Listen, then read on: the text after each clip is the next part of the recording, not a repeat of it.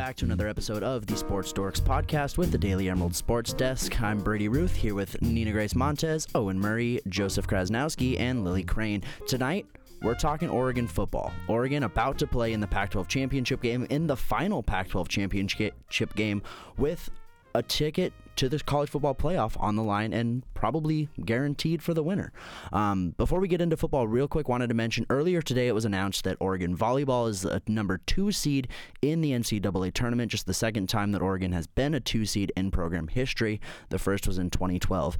Nina's been doing some tremendous coverage for volleyball this year, and we're going to have a lot more volleyball content coming as this incredible season rolls on. But tonight, we're talking football. Now, before we get into previewing what's probably going to be one of the better games in college football this season, we wanted to talk about what just happened. Oregon dismantled Oregon State 31-7 in the last game of the rivalry series, last game of the regular season, and last game between Oregon and Oregon State for a while. Lily and Nina were both there covering it, and we just wanted to talk a little bit about what was that experience like to cover such a big game like that with so much on the line for Oregon.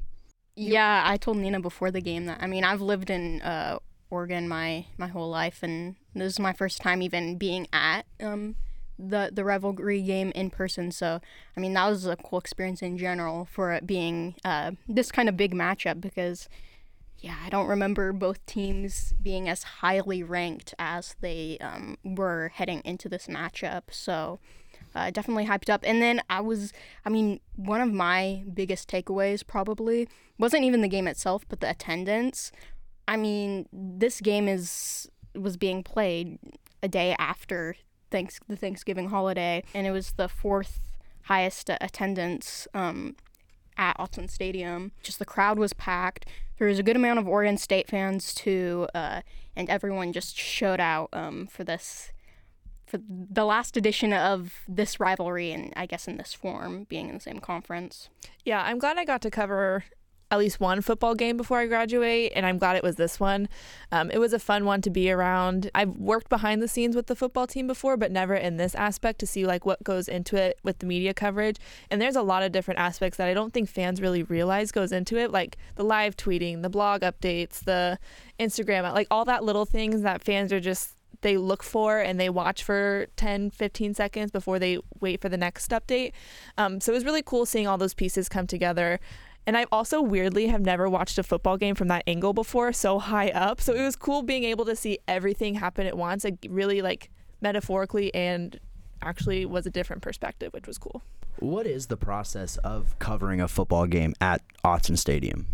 I'm sure it's different for everybody. Every journalist has its own routine. But when we got there, we went in, we sat, got a feel for everything, because I've never been up in the Autzen press box before. So we were kind of just checking things out, making lay of the land, basically.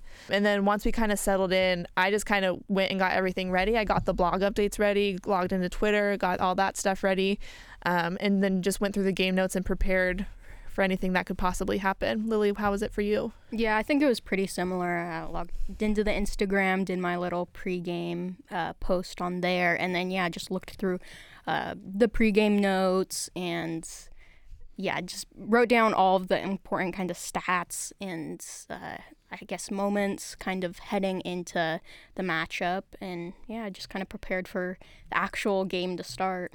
Yeah, we were in a good situation because after Arizona State, with all those records breaking, there were opportunities for more notable things to happen. So it was just making a running list of things to keep your eye out, because at any moment, something could be broken, a new record could be set. So it was really cool, but it was just a lot of preparation to make sure you covered all your bases going into it.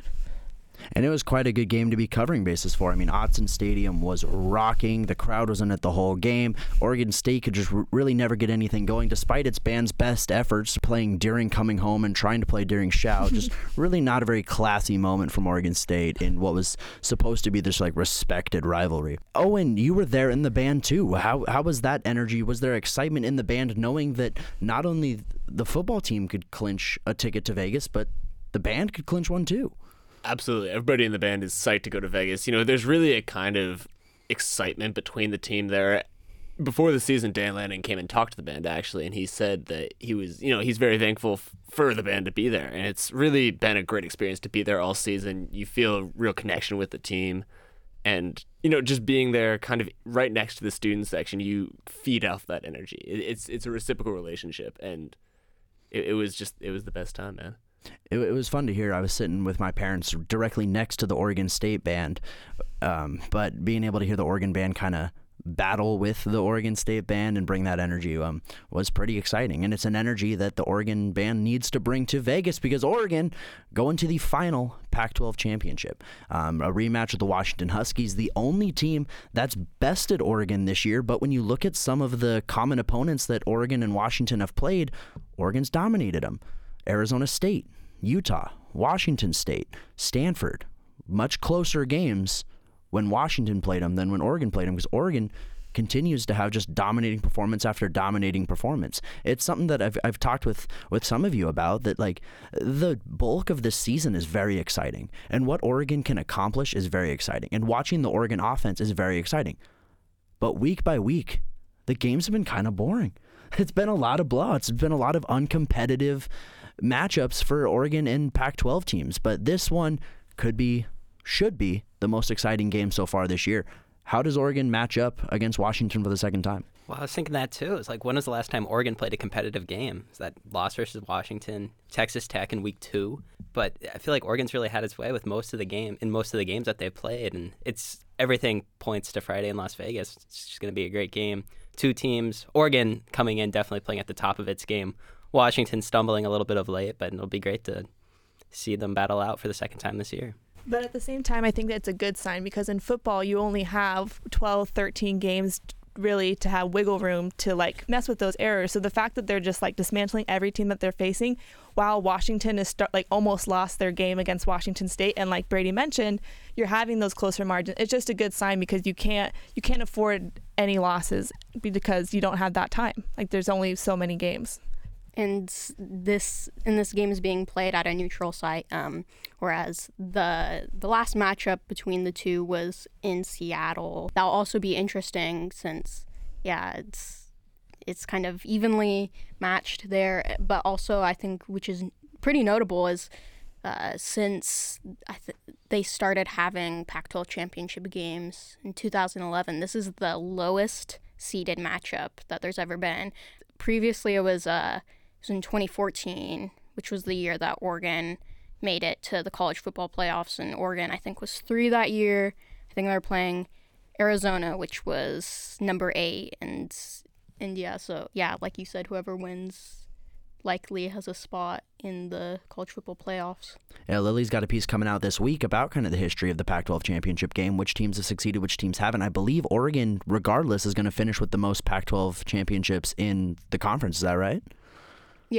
Yeah, that's correct. Win or lose. But Joe mentioned that the team hasn't really played a close game since Washington, and that's a concern for me, is we haven't seen what happens when Oregon comes out flat. If Oregon comes out flat, kind of has to play from behind, that's not something that the Ducks have really been all that familiar with this year. How concerned are we going to be if Oregon kind of, after that first quarter in Vegas, is maybe down 10-7, doesn't jump out to that early lead?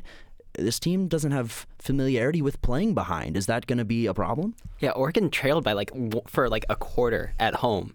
They were losing for a quarter at home, and that was just shocking to me. It'll be interesting to see if they don't have a hot start for the first time all year, to see how that team responds and how the offense, if they aren't able to get points on the board in that first possession, how they'll respond.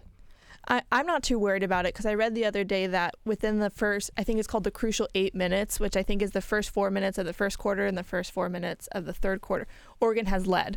Oregon has the best point differential in college football right now. And I don't think that's really going to switch much just for this one game, because like Lily said, it's in a neutral site. They don't have to worry about being in the environment that Seattle had. So I don't really see anything really switching up within a week.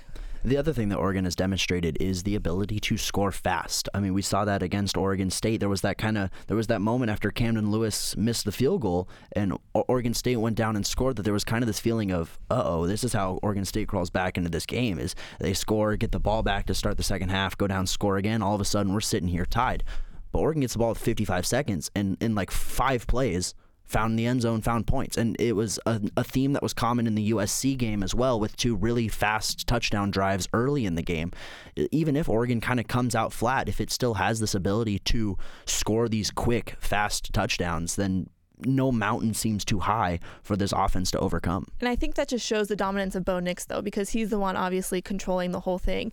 And whether it's as small as like a QB keeper that he runs for 6 yards, or it is like that 41-yard touchdown pass he had to Troy Franklin over the game, like I think he really does control the entire game, and he's just up on the uprise right now. So I don't really see that changing much. A lot of Heisman talk about Bo Nix, and another guy that he's kind of being compared to is LSU's Jaden Daniels. And there's a case to be made for Jaden Daniels for sure, but I want to know from you guys, how much do you think it matters that Bo Nix is playing in a conference championship game and Jaden Daniels isn't? Is that a stat that matters?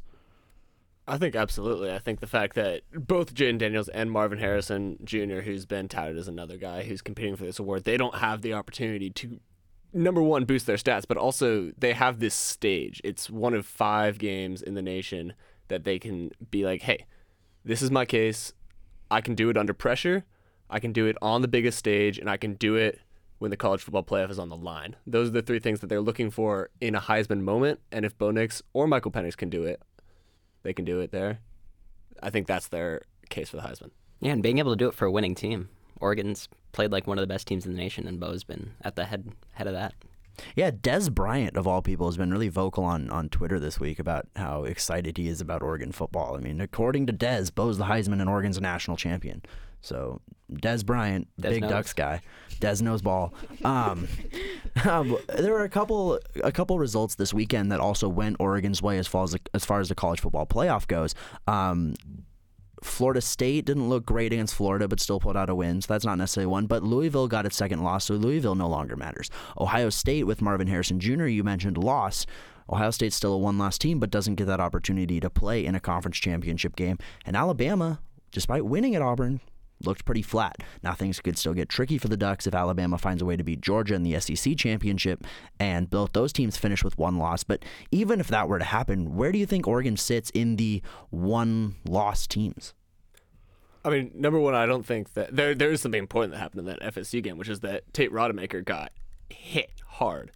He came out of the game and he went back in, but like there's a strong chance that he doesn't play in the conference championship. That could be a huge thing. Louisville did not look good, but if FSU are on their 3rd-string quarterback, I mean, what does that do to them? I agree, it's going to hurt, but I have to imagine, I've said it for years and I stand by it, any undefeated Power 5 team should be a playoff team. I think it would be unjust to kick Florida State out after winning every game that it's played this year. So I think as far as it goes, I think Florida State controls its own destiny. Georgia absolutely does. Michigan absolutely does. Washington's in with a win. Is Oregon for sure in with a win?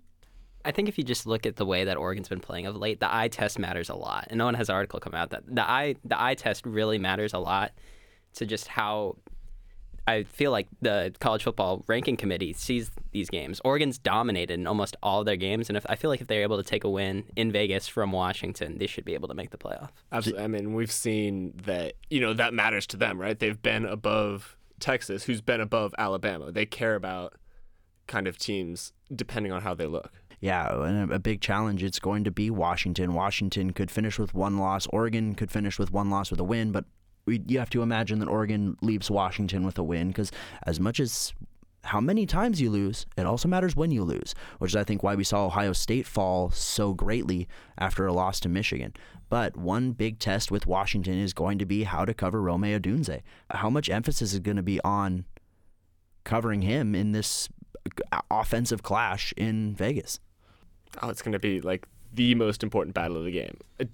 Whatever corner Oregon and Dan Lanning decides to put on Odunze, it's going to be the battle to watch in this game.